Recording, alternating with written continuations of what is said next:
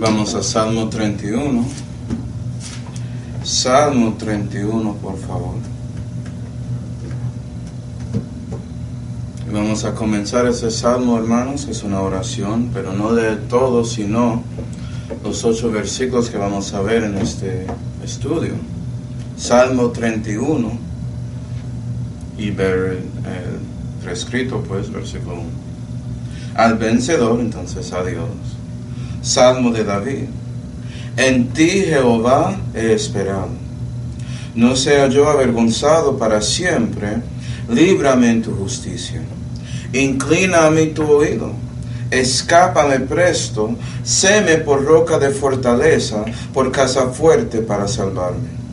Porque tú eres mi roca y mi castillo, y por tu nombre me guiarás y me encaminarás. Sacarme has de la red que han escondido para mí, porque tú eres mi fortaleza. En tu mano encomendaré mi espíritu. Redimísteme, oh Jehová, Dios de verdad. Aborrecí los que esperan las vanidades de vanidad, y yo en Jehová he esperado.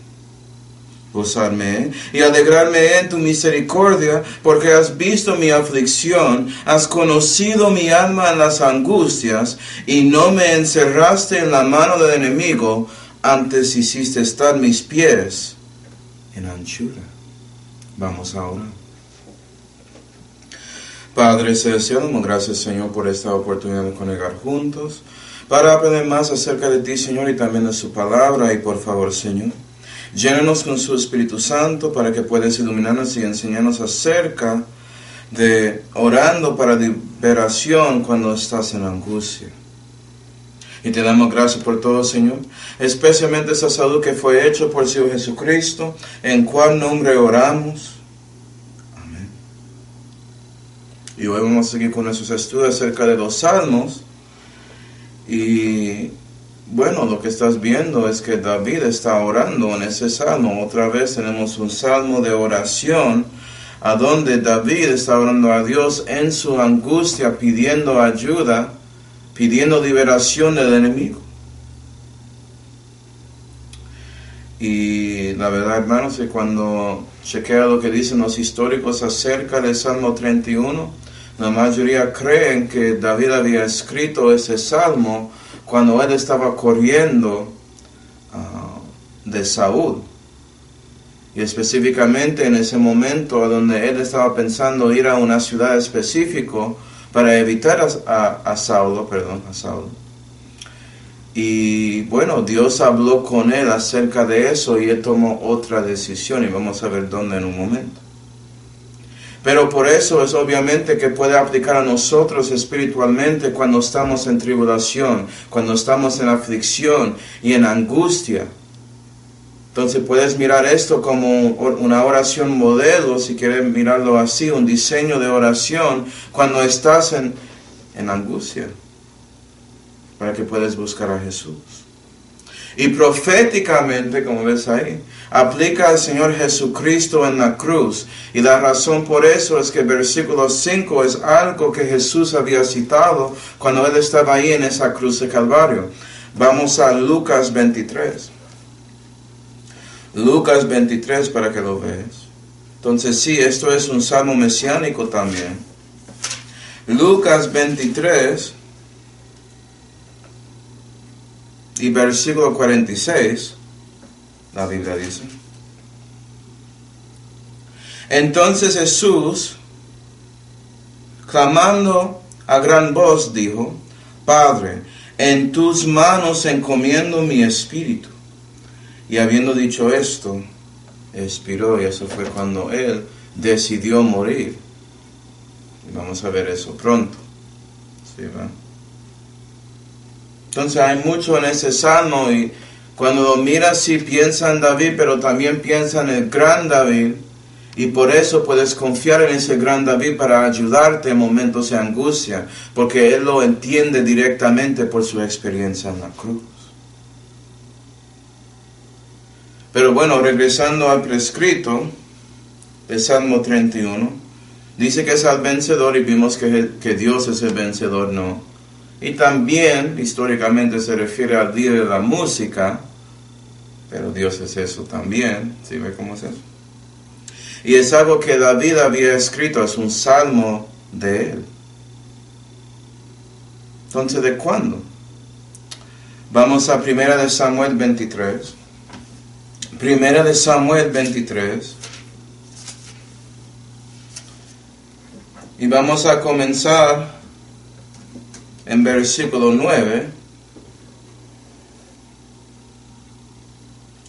1 de Samuel 23 y versículo 9. Y entendiendo David que Saúl pensaba contra el mal, dijo a Abiatar, sacerdote, trae el éfod. Y el éfod es la cosa que tenía el sumo sacerdote, que usaba el Urim y Tumim para básicamente orar a Dios, y Dios podía responder usando luces. Porque Urim y Tumim significan luces y perfecciones. Entonces básicamente David quiere obtener consejo de Dios directamente, entonces él busca al sumo sacerdote. ¿Sí, ve?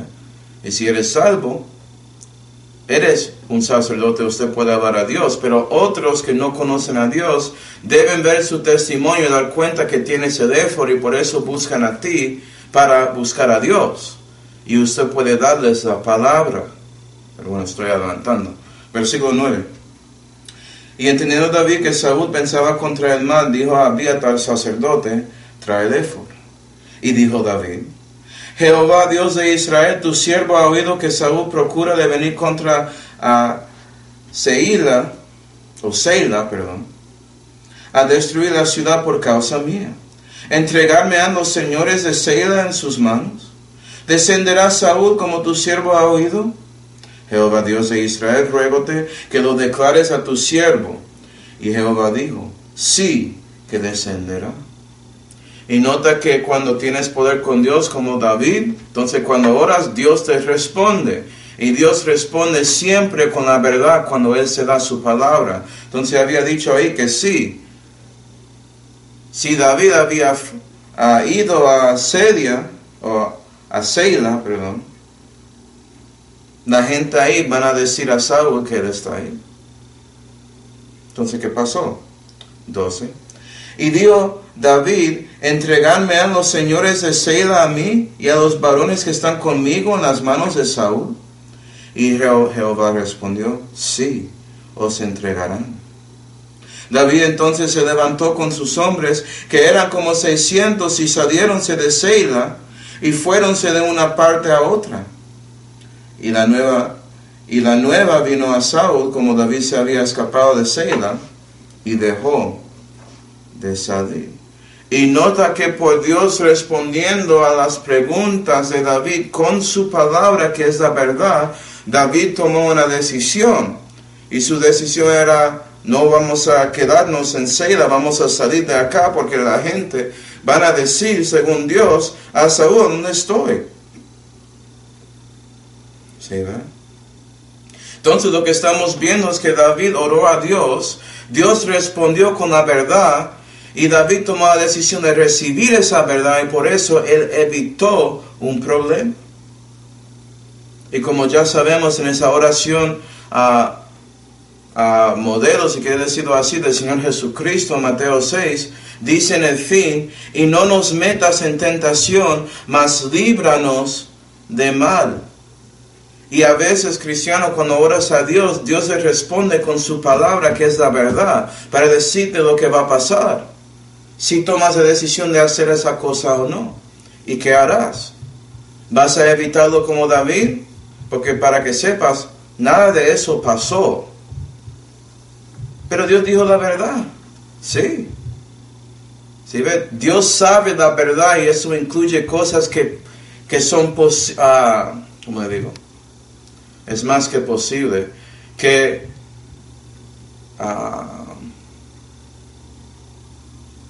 pasarían si las circunstancias pasan como es la pregunta. En este caso, si David estaba ahí en Seila, entonces la gente de Seila va a reportarle a Saúl. Pero él decidió no ir, entonces no pasó. Pero eso fue verdad. En filosofía eso se llama un tipo de conocimiento contrafactual, para decirlo así. Pero el punto es que Dios sabe eso, es verdad. Y Dios dice a nosotros, mira, no hace esto para evitar tentación, para darnos todo lo que debemos saber para evitar pecado. ¿Sí ven? Y puede ser como David y no entrar en ese problema. Pero también a veces entramos en ese problema y Dios, siendo tan bueno, Él nos da una manera de escapar. En este caso, David estaba en Seila, ¿sí ve? Entonces él recibió una manera de ser librado de mal, ¿sí ves? Y Dios es bueno. Él nos da maneras de escapar cuando metemos en pecado también. Gloria a Dios por eso. Siempre es nuestra culpa si estamos cayendo en pecado, no de Dios, porque Dios se le había dicho todo a nosotros y nos dio el poder y la capacidad de tomar decisión de seguirle en lugar de no escucharle. ¿Sí, ¿verdad? Entonces a veces entra esa angustia en parte por lo que tomas en decisión, y aparte no, puede ser que estás en una circunstancia, estás buscando una manera de escaparlo y tenía nada que ver contigo, y Dios puede ayudarte si oras a Él, tanto como David. Entonces eso es lo que vamos a ver en estos 8 versículos de Salmo 31. Vamos a regresar ahí. Salmo 31.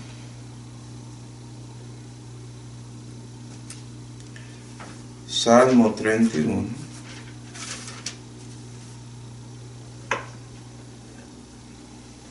Y ese salmo nos dice que debemos orar al Señor para liberación cuando estamos en angustia, porque Él, según versículos 1 hasta 3, Él es nuestra roca. Debe ser tan simple, ¿no? Sí, ¿ven? Vamos a 2 de Samuel 22. Deja su dedo en Salmo 31. De un marcador del libro, algo así. Pero vamos a 2 de Samuel 22 y versículo 47 para ver una aplicación a nosotros por medio de lo que piensa David acerca de Jehová. 2 de Samuel 22 y versículo 47, David dice aquí: viva Jehová y sea bendita mi roca. Por eso él buscó a Él, ¿sí ven? Sea ensalzado el Dios que es la roca de ¿qué? De mi salvamento. Y David había dicho que Dios me salvó, por eso él está buscando en oración cuando está en angustia, para que Dios pueda darle la libertad. ¿Sí ven? Y es lo mismo con nosotros, porque sabemos que esa cual roca era Cristo, y Cristo nos salva de todo. Él te libró del pecado y la muerte, entonces claro que Él puede librarte de todo el resto que pasa en su vida. Eso es nada comparado al problema del pecado y el problema de la muerte, hermanos. Y bueno, David le dio cuenta de eso. ¿Sí, verdad? Y es exactamente por eso que él buscó a Dios más que todo. Puede ser que después de ese momento históricamente de él dando cuenta que Dios le libró de problemas, que él decidió escribir ese salmo, hablando acerca de ese asunto para que podamos reflejar hoy en día acerca de Dios ayudando en angustia. ¿Sí, ¿verdad? Salmo 31. Salmo 31 y versículo 1. La Biblia dice: en ti Jehová he esperado. Si ve que está en el pasado, pues ya lo había hecho en 1 de Samuel 23. En ti Jehová he esperado, no sea yo avergonzado para siempre. Líbrame en tu justicia. ¿Y cómo eso aplica proféticamente a Jesús? Si Jesús está orando esto, ¿cómo se aplica a Él? Líbrame en tu justicia. Pero Jesús es justo, ¿por qué necesita eso? ¿A quién Jesús estaba orando siempre? Bueno, a Dios el Padre, ¿no? El Padre Celestial. Y Él es justo también. Y Él estaba pidiendo que el Padre le salva de Él tomando pecado encima de Él mismo. Déjame ayudarte. Vamos a Romanos 3. Acuerda que toda la divinidad está haciendo cosas en Calvario, no es solamente Jesús, pero Jesús sí, el verbo, Él tomó el pecado encima de Él, lo pagó, fue Él. Pero el Padre y el Espíritu Santo están haciendo muchas cosas también, porque alguien tiene que recibir eso, alguien tiene que asegurar que es santo cuando pasa, para que es algo firme y tiene sustancia, que es según fe. Pero Romanos 3 y versículo 25, nota esto, Pablo dice: al cual Dios ha propuesto por aplacamiento por la fe en su sangre. Y Dios, el Padre, había propuesto al Señor Jesucristo, su Hijo, por aplacamiento, porque Dios tenía fe en la sangre de Cristo. Él tenía fe en su Hijo para cumplir esa obra. ¿Cómo así que Dios tiene fe? Claro, todo fue hecho por fe. Hebreos 11. Sí, ¿ver? Pero siguiendo, 25. Para manifestación de su justicia. ¿Quién? ¿La justicia de quién? El Padre, de Dios. Por la remisión de los pecados pasados en la paciencia de Dios, porque Dios estaba ahí dando remisión antes del Calvario. Y puede ser que eso no parece justo, porque Él no podía limpiar el pecado y quitarlo en ese tiempo, solamente podía remitirlo, es decir, cubrirlo. Pero Jesús y todo lo que Él había hecho en Calvario justifica a Dios y muestra que Él era justo con haciendo eso, porque Él confiaba que su Hijo va a cumplir la obra. ¿Sí ve? Confiar, fe. ¿Sí ve cómo es que Dios? Es cierto que Dios no tiene confianza en sus santos, eso es verdad. Pero no significa que no tiene confianza en el Verbo y en el Espíritu Santo. 26. Para manifestación de su justicia en este tiempo, para que Él, eso es Dios el Padre, sea justo y justificador del que cree en Jesús. Entonces Jesús ahí en la cruz, tomando pecado encima del mismo, Él tenía fe que Dios el Padre, porque Él es justo, porque Él tiene justicia, que Dios el Padre va a librarle por medio de su justicia de la pena del pecado, porque Jesús nunca pecó. ¿Sí ve? La muerte no podía aguantar a Jesús, pero eso requería que Jesús tenía fe en su Padre para librarle de esa situación, porque Él realmente tomó encima de Él como Cordero de Dios el pecado del mundo. Entonces sí, Jesús podía orar: líbrame en tu justicia. Gloria a Dios. Y espiritualmente sabemos que es cristiano, debe saber que ya Dios se libró con su justicia, porque dejaste su justicia al lado. Entendiste que no eres justo y nunca serás. Entendiste que sí, había momentos que había hecho cosas buenas, justas en esa manera, pero no significa que yo soy justo porque yo había tomado decisiones que eran incorrectas, que eran pecados, y eso me hace un pecador. Entonces necesitas la justicia de Dios, que es Jesucristo, y buscas a Él para salvarte, librarte por su justicia, no de ti. ¿Sí ve? Eso es la salud verdadera. Eso es porque David había dicho que Jehová es su roca y su salvamento, no Él. Aquí históricamente, líbrame en tu justicia. Históricamente eso fue la palabra de Dios, que son la justicia de Dios también, si no sabía.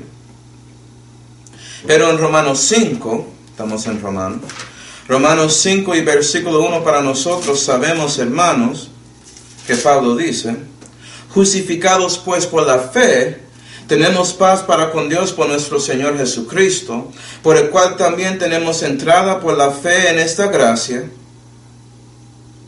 en la cual estamos firmes y nos gloriamos en la esperanza de la gloria de Dios. ¿Y nota eso? Sí, somos justificados por la fe, pero ¿es por su fe? No. 2, por el cual Jesucristo también tenemos entrada por la fe en esta gracia. Todo es por Jesús. Es la fe de Jesucristo que te salva. Es su fe en Cristo que deja que Dios, el Padre, te escucha y Él dice, yo voy a justificarte. Pero cuando Él hace eso y te da el renacimiento, Él te da la fe de su Hijo, asegurando su salvación. Gloria a Dios. Líbrame en tu justicia. Y si Dios había hecho eso para ti, para que puedas tener paz para con Dios, debes saber que en su vida cristiano, que Él quiere darte la paz de Dios que sobrepuja todo entendimiento si buscas a Él y a su justicia para ayudarte en momentos de angustia. Salmo 31 y versículo 2, inclina a mí tu oído. Y mira lo que David está pidiendo históricamente. Dios, escúchame. ¿Tiene derecho a hacer eso? Es una buena pregunta. Que muchos piensan que Dios automáticamente va a escucharles. Como si Él es un genio, algo así de Aladín y todo eso, esa cosa azul. Ustedes saben, vieron esa cosa ahí, ese dibujo animado. Pero Dios es una persona. Él no tiene que escucharte. Pero tenemos a David con tanta confianza diciendo, Señor, inclina a mí tu oído. ¿Qué está pasando aquí? Vamos a Isaías 59. Isaías 59 y versículo 1, vamos a ver lo que, si esto está pasando, Dios no va a escucharte. En el caso de David, esto no estaba pasando. ¿Sí, verdad? Y era lo mismo para Jesús, y cristiano debe ser lo mismo para ti si quieres que Dios te escuche y quieres tener poder con Él. ¿Sí, verdad? Para que Él te responde cuando usted ora a Él.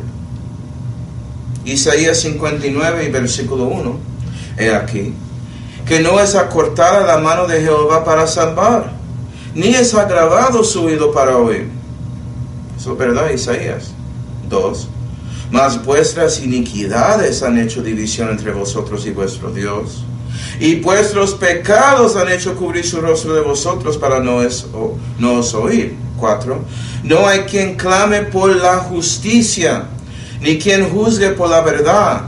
Confían en vanidad y hablan vanidades. Conciben trabajo y paren iniquidad. Y eso es la cosa. Cuando la iniquidad domina su corazón, usted sigue la vanidad, sigue la mentira, sigue en basura. Y no buscas a Dios, no clamas a Él. No vas a juzgar según la verdad, la palabra de Dios. Y por eso hay división entre usted y Jehová, y Él no tiene que oírte. Él dice, no, yo no voy a escucharte.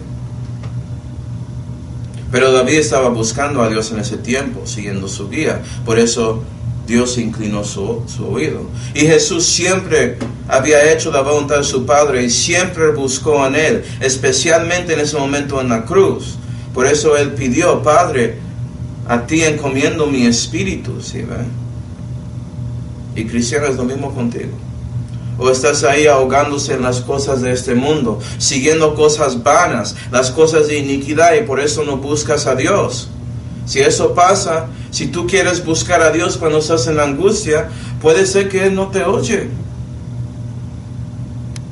Espero que cuando lo haces de todo corazón, para que Él puede poner eso al lado y Él sabe, porque Él va a saber si usted está buscándole o no de verdad. Que Él sabe que usted realmente quiere que Él te ayude y vas a recibir su palabra, porque eso es lo que pasa.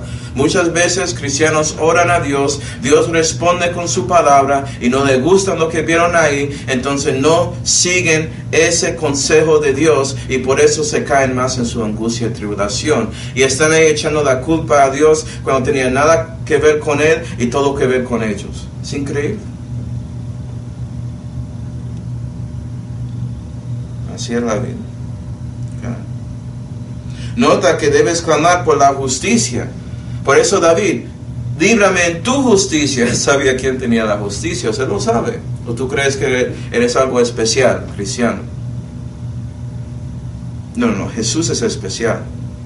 Y sí, Eres un elegido ya por escogiendo a Él, y Él te hace especial en maneras, pero es porque diste cuenta que no eres, y debes seguir pensando así, porque sin Él somos nada. Salmo 31 y versículo 3. Porque tú eres mi roca y mi castillo, y por tu nombre me guiarás y me encaminarás. ¿Cómo estaba orando Dios acerca de esto? Perdón, Jesús específicamente. Acuerda que Jesús está orando aquí. Aplica a Él de una manera. Dos lugares, Juan 12 y Éxodo 34. Juan 12 y Éxodo 34. Y para los que escucharon mi mensaje para Domingo de Palmas, ya enseñé esto, pero se aplica aquí. Juan 12 y Éxodo 34, y si quieres saber más, puedes escuchar ese mensaje si quieres. Juan 12 y versículo 27, el Domingo de Palmas, Jesús dando su mensaje triunfal, y Él dice ahí: ahora es turbada mi alma porque me voy a la cruz. ¿Y qué diré? Padre, sálvame a esta hora. Mas por esto he venido a esta hora, mostrando que tenía conflicto, pero quería seguir la voluntad de su Padre en ese momento. Él es humano 100%, hermano.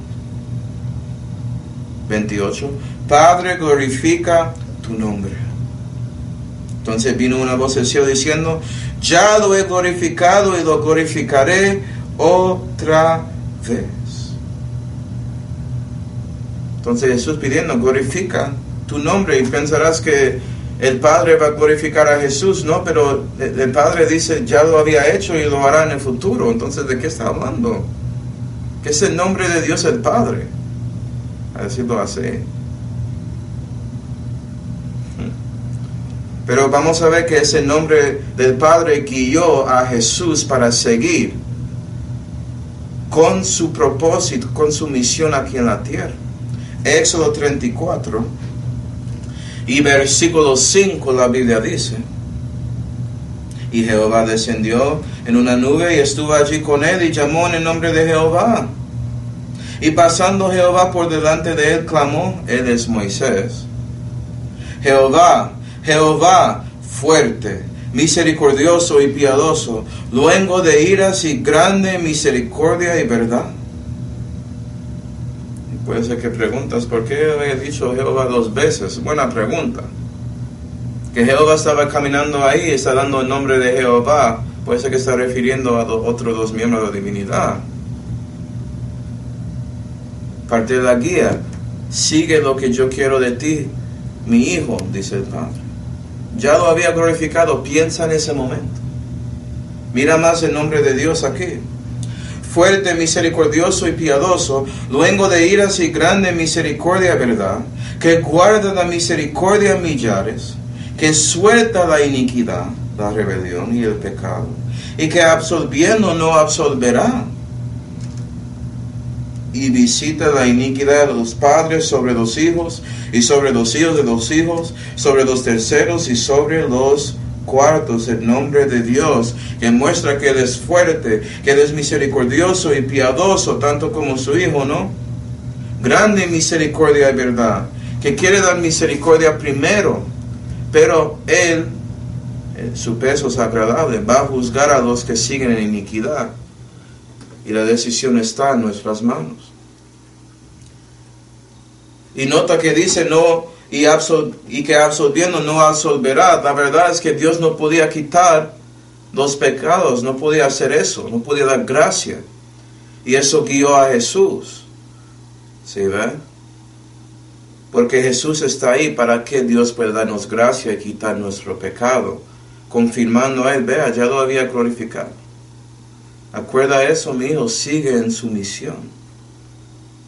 Y es por eso que Jesús sigue, cuando escuchas ese mensaje triunfal, diciendo a la gente ahí que deben saber quién está enfrente de ellos, y que Él está ahí para salvarles, gloria a Dios.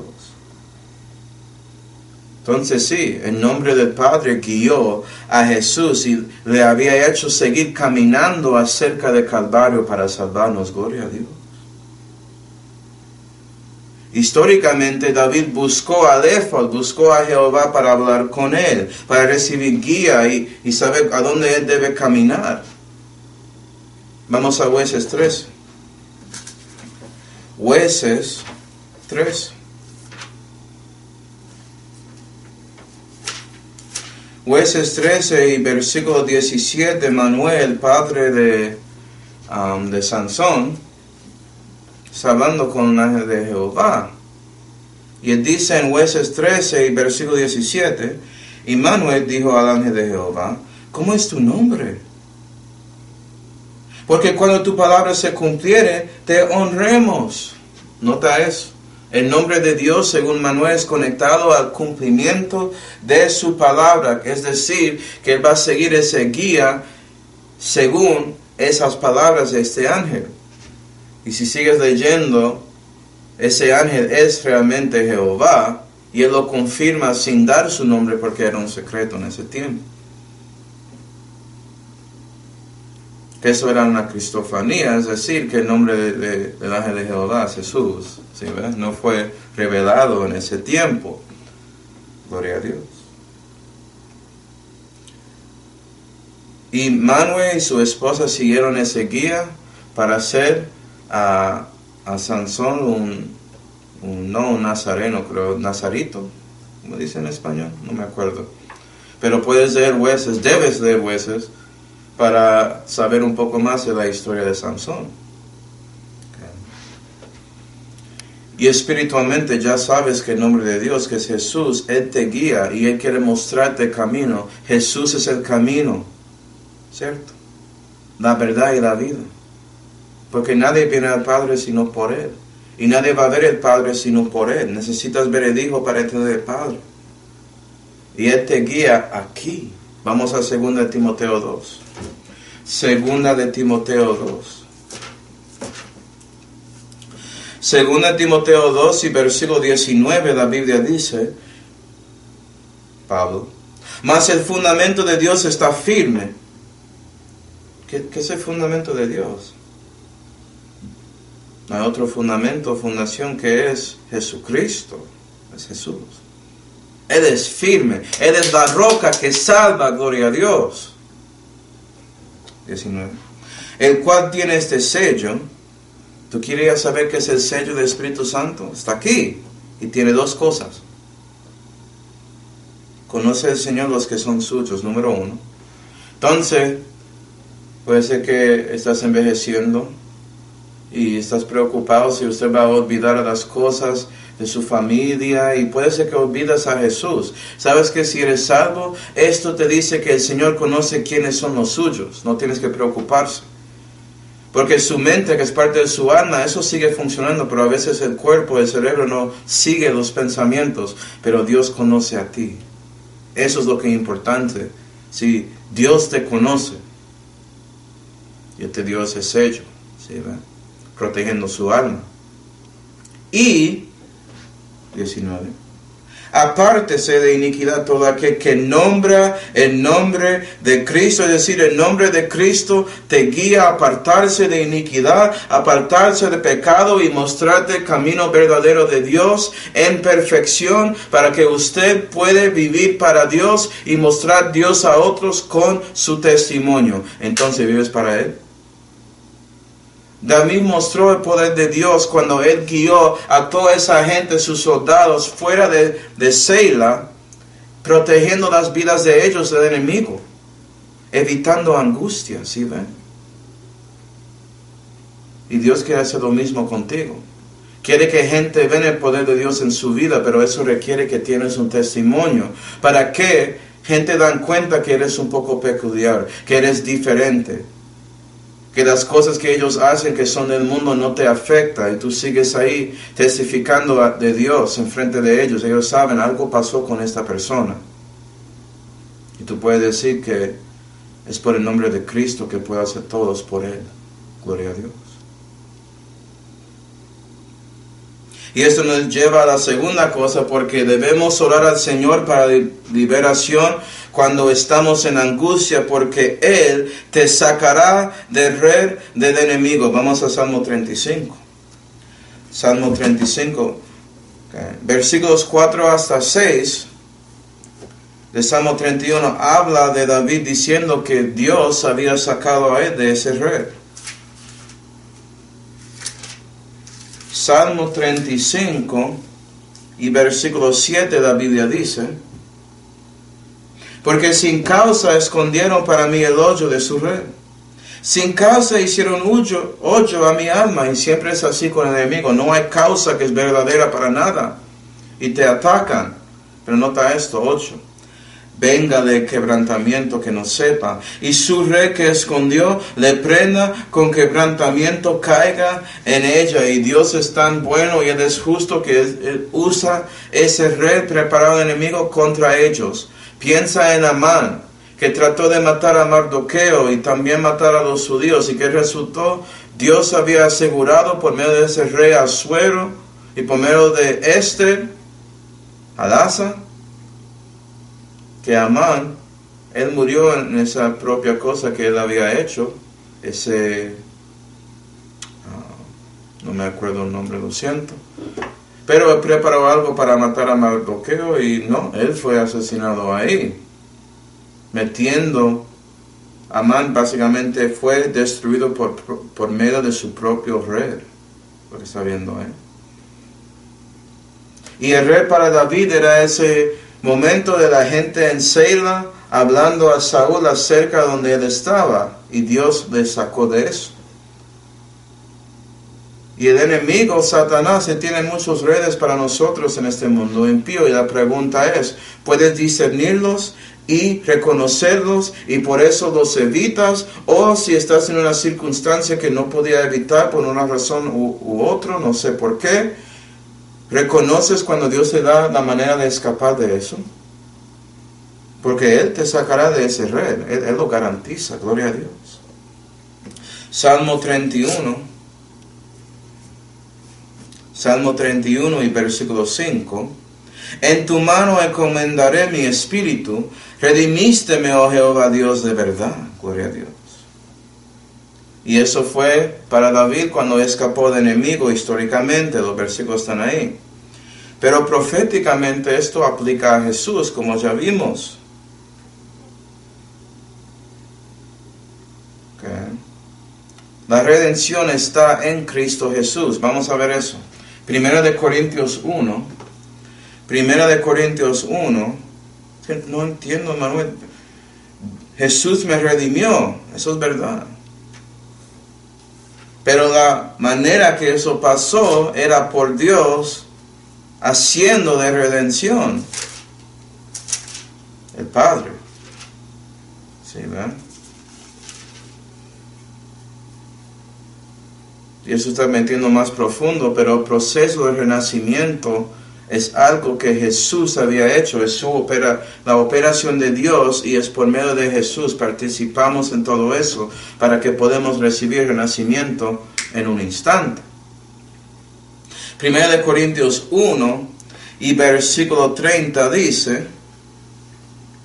de Él empero sois vosotros, ese Él es Dios, es el Padre.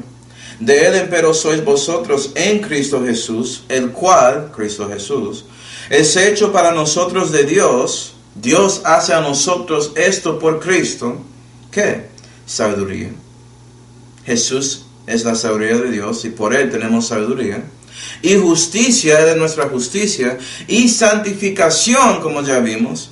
Y nota eso, y redención. ¿Para qué? Como está escrito, el que se gloríese en el Señor. Por eso debe dar toda la gloria a Jesús por lo que pasa en su vida, hermanos. ¿Sí ves? Pero el Padre había hecho Jesús redención. Y no vamos a ver esos versículos, pero en Eclesiastes 8 y versículo 8 dice que los hombres, ellos no pueden decidir el momento de su muerte. No son capaces, no tienen ese poder. Pero Jesús en Juan 10 y versículos 17 y 18 dijo que Él podía dar su vida y tomarlo otra vez. Él tenía esa capacidad, tanto que Él dijo al Padre: Padre, encomiendo a ti mi espíritu, y por eso le expiró. Él decidió cuando Él quería morir. ¿Sabes qué? Si él no había dicho eso, él no podía morir. Nunca pecó. No importaba si estaba tomando pecado. Él nunca pecó. Él tenía que dejar que eso le afecta, mostrando su deseo y voluntad para salvarte por su amor. Pensando en ti, Él encomendó su espíritu para comenzar ese proceso. ¿Sí, ven?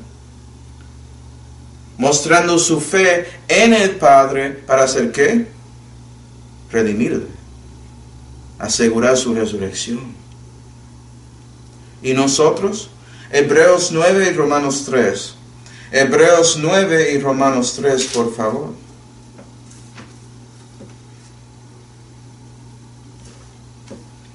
Hebreos 9 y versículo 12, la Biblia dice: ni por la sangre de machos de cabrío, ni de becerros, mas por su propia sangre entró una vez en el santuario, habiendo obtenido redención eterna para nosotros. ¿Dónde entró Jesús? Hablando de Él. Él llevó su sangre al Santísimo ahí, en el tercer cielo. Y Él obtenía redención eterna para nosotros, cumpliendo eso. Por eso está sentado ya en la diestra majestad, siendo sumo sacerdote. Y en contra de los sumos sacerdotes del sacerdocio de Aarón, Él entró una vez y ya lo hizo. ¿Sí ven? Él no tiene que repetir nada. Él tiene redención eterna, gloria a Dios. Romanos 3. Romanos 3 y versículo 24. Es por eso que Pablo dice, porque él sabía todas esas cosas profundas, esas viandas en Hebreos 9. Entonces dice simplemente, Romanos 3 y versículo 24, siendo justificados gratuitamente por su gracia, por la redención que es en Jesucristo. Él es justificado gratuitamente por la gracia de Dios el Padre. ¿Sí ven? Todo ese contexto. Por la redención que es en Jesucristo. Entonces la pregunta es, ¿estás en Jesús? Si no estás en Él, no puedes en la redención.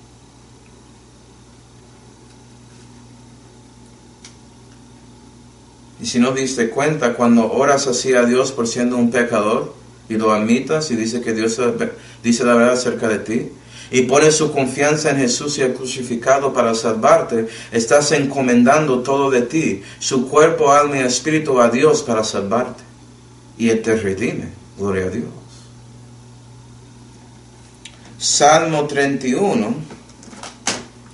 Salmo 31 y versículo 6 dice: aborrecí los que esperan en las vanidades de vanidad, y yo en Jehová he esperado. Y David históricamente aborreció la gente en Seila y también a Saúl. Y no es un aborrece de querer algo malo pasar con ellos. Él prefería a Dios más que ellos, por eso escuchó a Dios. ¿Sí ve? Aborrecer no siempre tiene que ver con alguien siendo una abominación a ti. Puede ser que es un asunto de preferencia. ¿Sí ve? ¿Qué pasó con Jesús históricamente? Isaías 50 y versículo 8. Eso es lo que estaba pasando con Jesús cuando confiaba en su Padre, pidiendo que Él le libra en su justicia. ¿Sí ven? Isaías 50 y versículo 8.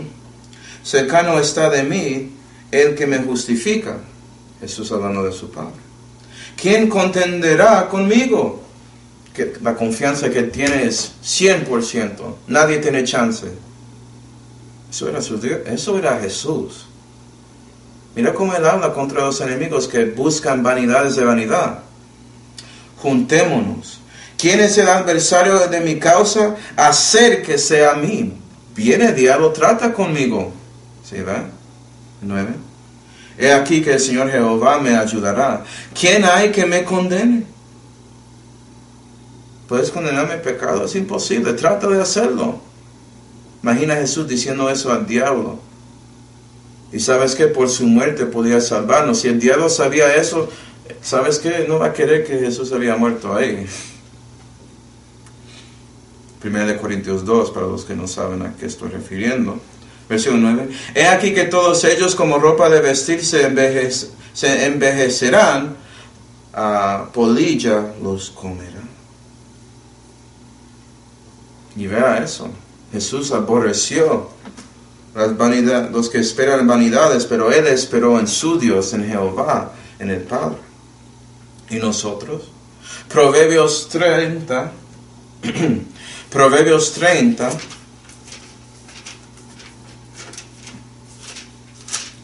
Proverbios 30 y versículo 8 dice: vanidad y palabra mentirosa aparte de mí. Debes pensar así, cristiano. No me des pobreza ni riquezas, mantiéneme del pan que he menester. Y eso es interesante, porque usualmente cristianos, si buscas a Dios, si quieres evitar vanidad y palabra mentirosa, debes ser dispuesto de no hacerse rico, porque a veces buscando más plata en la vida, especialmente en trabajo y cosas así, que buscando más plata requiere entrando ese mundo de política de negocios, y ya tienes que buscar vanidad y palabra mentirosa. Y es lo mismo de pobreza también, porque buscas algo que es vano, gastas toda su plata y ya eres pobre, siguiendo cosas vanas. ¿Sí ven? En lugar de eso, buscas el pan que he menester, buscas lo que Dios piensa que es necesario para ti y ya. Y doctrinalmente ese pan es la Biblia, que tiene toda la palabra de Dios, no más, no menos. Toda la palabra que es verdad, no mentirosa. Y ninguna palabra es vana, ninguna palabra es de los hombres, ¿sí ven? Pero eso extiende más a todo el mundo, porque Salomón él había dicho en Eclesiastés: vanidad de vanidades todo, vanidad hablando de todo debajo del sol, que es este mundo impío. Entonces ten cuidado. Debes orar a Dios siempre para evitar eso, cristiano. Vanidad y palabra mentirosa aparte de mí. ¿Sí, va? Y sí, sería bueno si no lo ves, pero a veces no puedes evitarlo, pero quieres que eso se aparta. Entonces, si tienes las palabras verdaderas en su mente y en su corazón, puedes reconocer lo que es vano y lo evita en este mundo. Y hay muchos más ejemplos que el trabajo, pero en América eso es una tentación grande, buscar más plata y subir, pero eso requiere sacrificando las cosas de Dios. No es una buena decisión, ¿sí, verdad? Parece bueno en este momento, pero para la eternidad es un voto. Tienes que servir a Dios. ¿Okay? Salmo 31. Salmo 31 y versículos 7 a 8 dicen: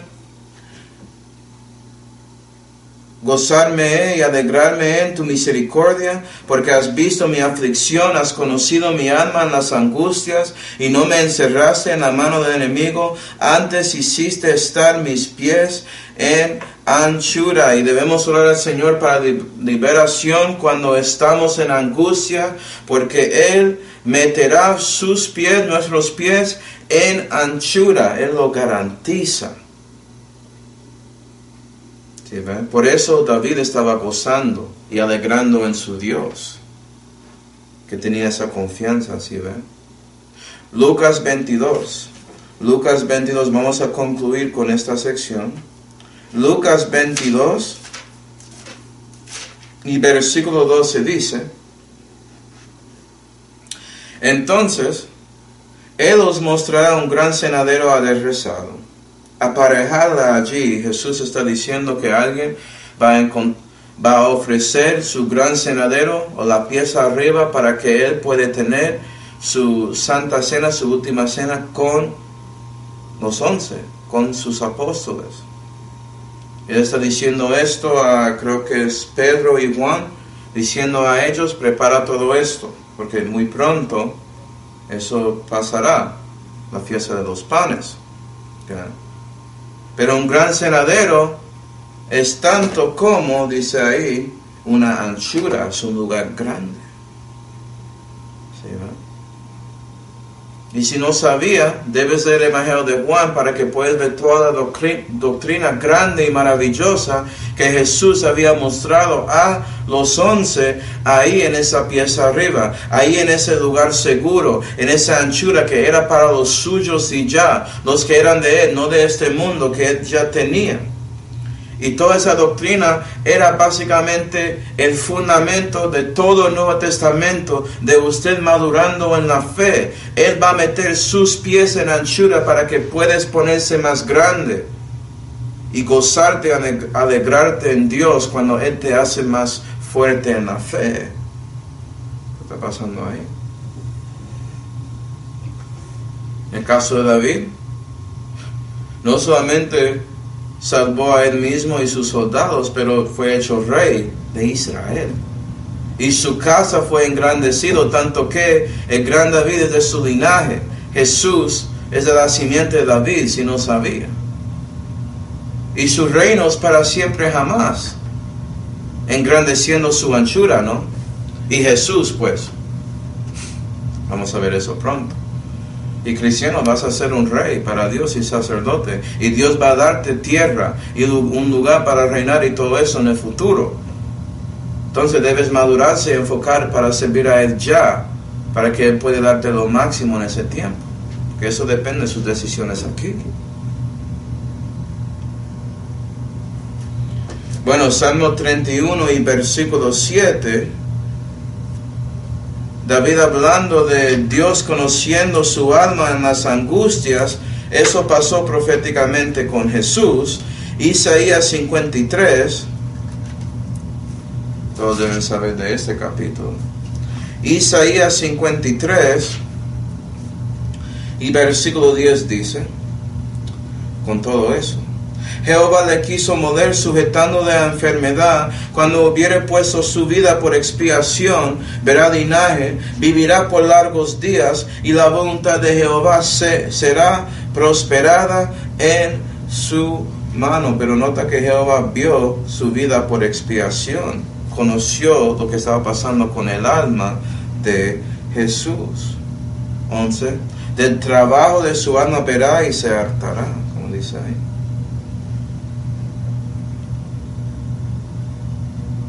Entonces sí, el Padre, es cierto que ellos iraron, por eso Jesús había orado, Dios mío, ¿por qué me has desamparado? Pero después de 3 horas, el Padre comenzó mirando lo que estaba pasando con Jesús, dejando el pecado del infierno, y Él entrando en una anchura, que vamos a ver qué es eso, el paraíso, etcétera, etcétera.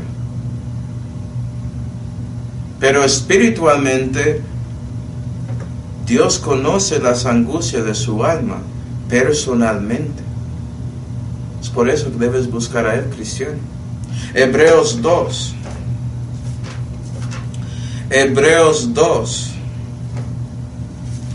y versículo 9 dice: Empero vemos a aquel mismo Jesús, que fue hecho un poco menor que los ángeles por pasión de muerte, coronado de gloria y de honra, para que por la gracia de Dios gustase la muerte por todos. 17. Por lo cual fue necesario que en todo semejase a sus hermanos, para que fuese un sumo sacerdote misericordioso y fiel en lo que perteneciente a Dios, a fin de expiar los pecados del pueblo. Porque en cuanto Él mismo padeció, siendo tentado, es poderoso para también socorrer a los que son tentados. Es decir, si Jesús conoce la angustia de su alma, Él puede ayudarte según eso, porque Él lo conoce y Él sabe lo que necesitas para escapar y ser liberado de esa angustia. Es lo que estoy diciendo. Jesús entiende todo lo que pasó con cada hombre. Él gustó todo eso en la cruz. Cuando nunca había pecado, recibió todo el pecado del mundo. ¿Sí, ve? Entonces sí, Jesús entiende personalmente lo que pasa contigo. Entonces busca a Él para que Él pueda ayudarte. Yo sé esto, hermanos, me ayudó cuando yo estaba ahí, sufriendo antes de conocerle, en parte por mi participación en un aborto. Y me ayudó después de mi salvación cuando un aborto espontáneo pasó en mi vida, en mi familia. Eso era durísimo. Pero busqué a Él. Yo sé que Él puede ayudarte. Entonces, tanto como hoy quiero decirte, Él conoce su alma en angustia, busca a Él en oración. Y versículo 8 diciendo que entrase una anchura. Bueno, vamos a saltar versículos. Vamos a Efesios 4. Efesios 4. Para que sepas esos versículos en Salmo 18, ya vimos eso en otros estudios que habla de ese lugar que es una anchura. Eso habla del paraíso, el seno de Abraham. Para que veas cómo se aplica. Pero Efesios 4, nota lo que dice la Biblia aquí. Efesios 4 y versículo 9. Y el que subió, hablando de Jesús, ¿qué es? Sino que también había descendido primero a las, plural, partes, plural, inferiores, plural, de la tierra. ¿Hay partes? Pensé que era solamente el infierno. Sí, ¿ven? Lucas 23, en una mano, y 1 de Pedro 3 en la otra mano. Lucas 23 y 1 de Pedro 3. Cuando Jesús murió físicamente, Él estaba haciendo muchas cosas. Y su alma no quedó en el infierno, pero a lo menos lo pasó y dejó el pecado ahí. Pero se fue a otro lugar. Lucas 23 y versículo 43, la Biblia dice. Entonces Jesús les dijo, hablando de ese ladrón, ese malhechor a su lado, de cierto te digo que hoy estarás conmigo en el paraíso. Y Jesús se fue al paraíso, el seno de Abraham, otra parte en los inferiores de la tierra. ¿Sí, ve? Y técnicamente eso está adentro del infierno cuando lees la Biblia, pero hay una parte de tormentas, una cima que separa eso y el paraíso. Jesús se fue ahí. También dice en 1 de Pedro 3 y versículo 19, en el cual también fue y predicó a los espíritus que estaban en cárcel, porque había ángeles caídos que están en el infierno. Entonces en paraíso Jesús predicó contra esos espíritus. No son almas. ¿Sí ve? Espíritu y alma son diferentes. Si no crees eso, no vas a entender ese versículo. Pero los ángeles, ellos son espíritus, lo que dice la Biblia.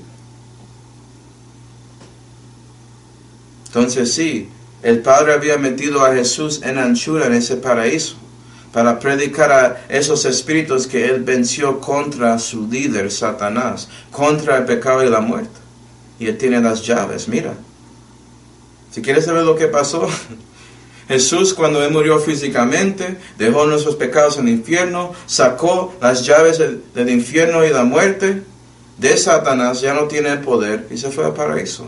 Para el resto de esos 3 días, predicando a esos espíritus, haciendo otras cosas con los santos ahí, y después resucitó el tercer día. Y para concluir, Romanos 10 y versículo 15. Dios puede meter sus pies en anchura si quiere. ¿Sí, ven? Romanos 10 y versículo 15. ¿Qué debemos hacer con nuestros pies? ¿Y cómo predicarán si no fueren enviados? Como está escrito, cuán hermosos son los pies de todos que anuncian el evangelio de paz, de los que traen la buena nueva de los bienes. Y pregunto a ti, ¿estás haciendo eso? Porque cuando Jesús te levantó con el renacimiento, Él quiere darte pies con ese evangelio de paz. Y Él te mete en esa anchura que es su protección aquí, en este mundo, otra vez, porque ya eres parte de su ejército peleando contra el diablo y ese mundo impío, y Él quiere usarte para dar ese evangelio. De hablar de la verdad que Jehová, que Jesucristo, que Él te había librado de la angustia de su pecado y la muerte por medio de su sacrificio en la cruz, por medio de Él, tomando encima de Él su pecado y siendo sepultado 3 días, pero mostrando que eso no podía aguantarle cuando resucitó el tercer día, según las Escrituras. Y también dando testimonio en su vida en esos momentos de angustia que buscas a Dios y Él asegura que sí, puede ser que caes, pero Él te levantará y te pone en pie para que entres la anchura de su bendición y puedes sobrepasar ese problema por medio de la paz de Dios. Entonces, estás diciendo a otros eso, estás predicando ese evangelio, estás mostrando el poder del evangelio en su vida, con el gozo y alegría que tienes por Dios salvándote, tanto como David aquí en ese salmo. Eso es mi pregunta. Porque Jesús, Él estaba alegre. Era por el gozo que estaba enfrente de Él que Él endureció esa cruz menospreciando la vergüenza. Y se gozó cuando usted conoció a Él. Y se gozará cuando te vas con Él después de que mueres. Y Él va a seguir gozando en ti por usted buscando y caminando con Él en la tierra. Porque eso es todo lo que Dios quiere. Relación personal. Entonces, ¿estás buscando a Él cuando estás en angustia? Vamos a orar. Padre Celestial, damos gracias, Señor, por mostrando a nosotros todo esto acerca de buscándote en angustia para liberación. Y ayuda a nosotros en esos momentos, Señor, porque a veces escuchamos estas cosas y creemos todo, pero cuando el momento llega, perdemos y no pensamos en esas cosas. Por favor, Señor, guíanos en nuestro corazón para buscarte en esos momentos.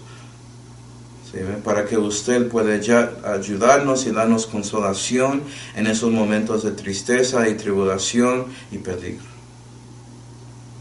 Y Señor, te damos gracias por todo, especialmente esa salud que fue hecha por el Señor Jesucristo, en cual nombre oramos. Amén.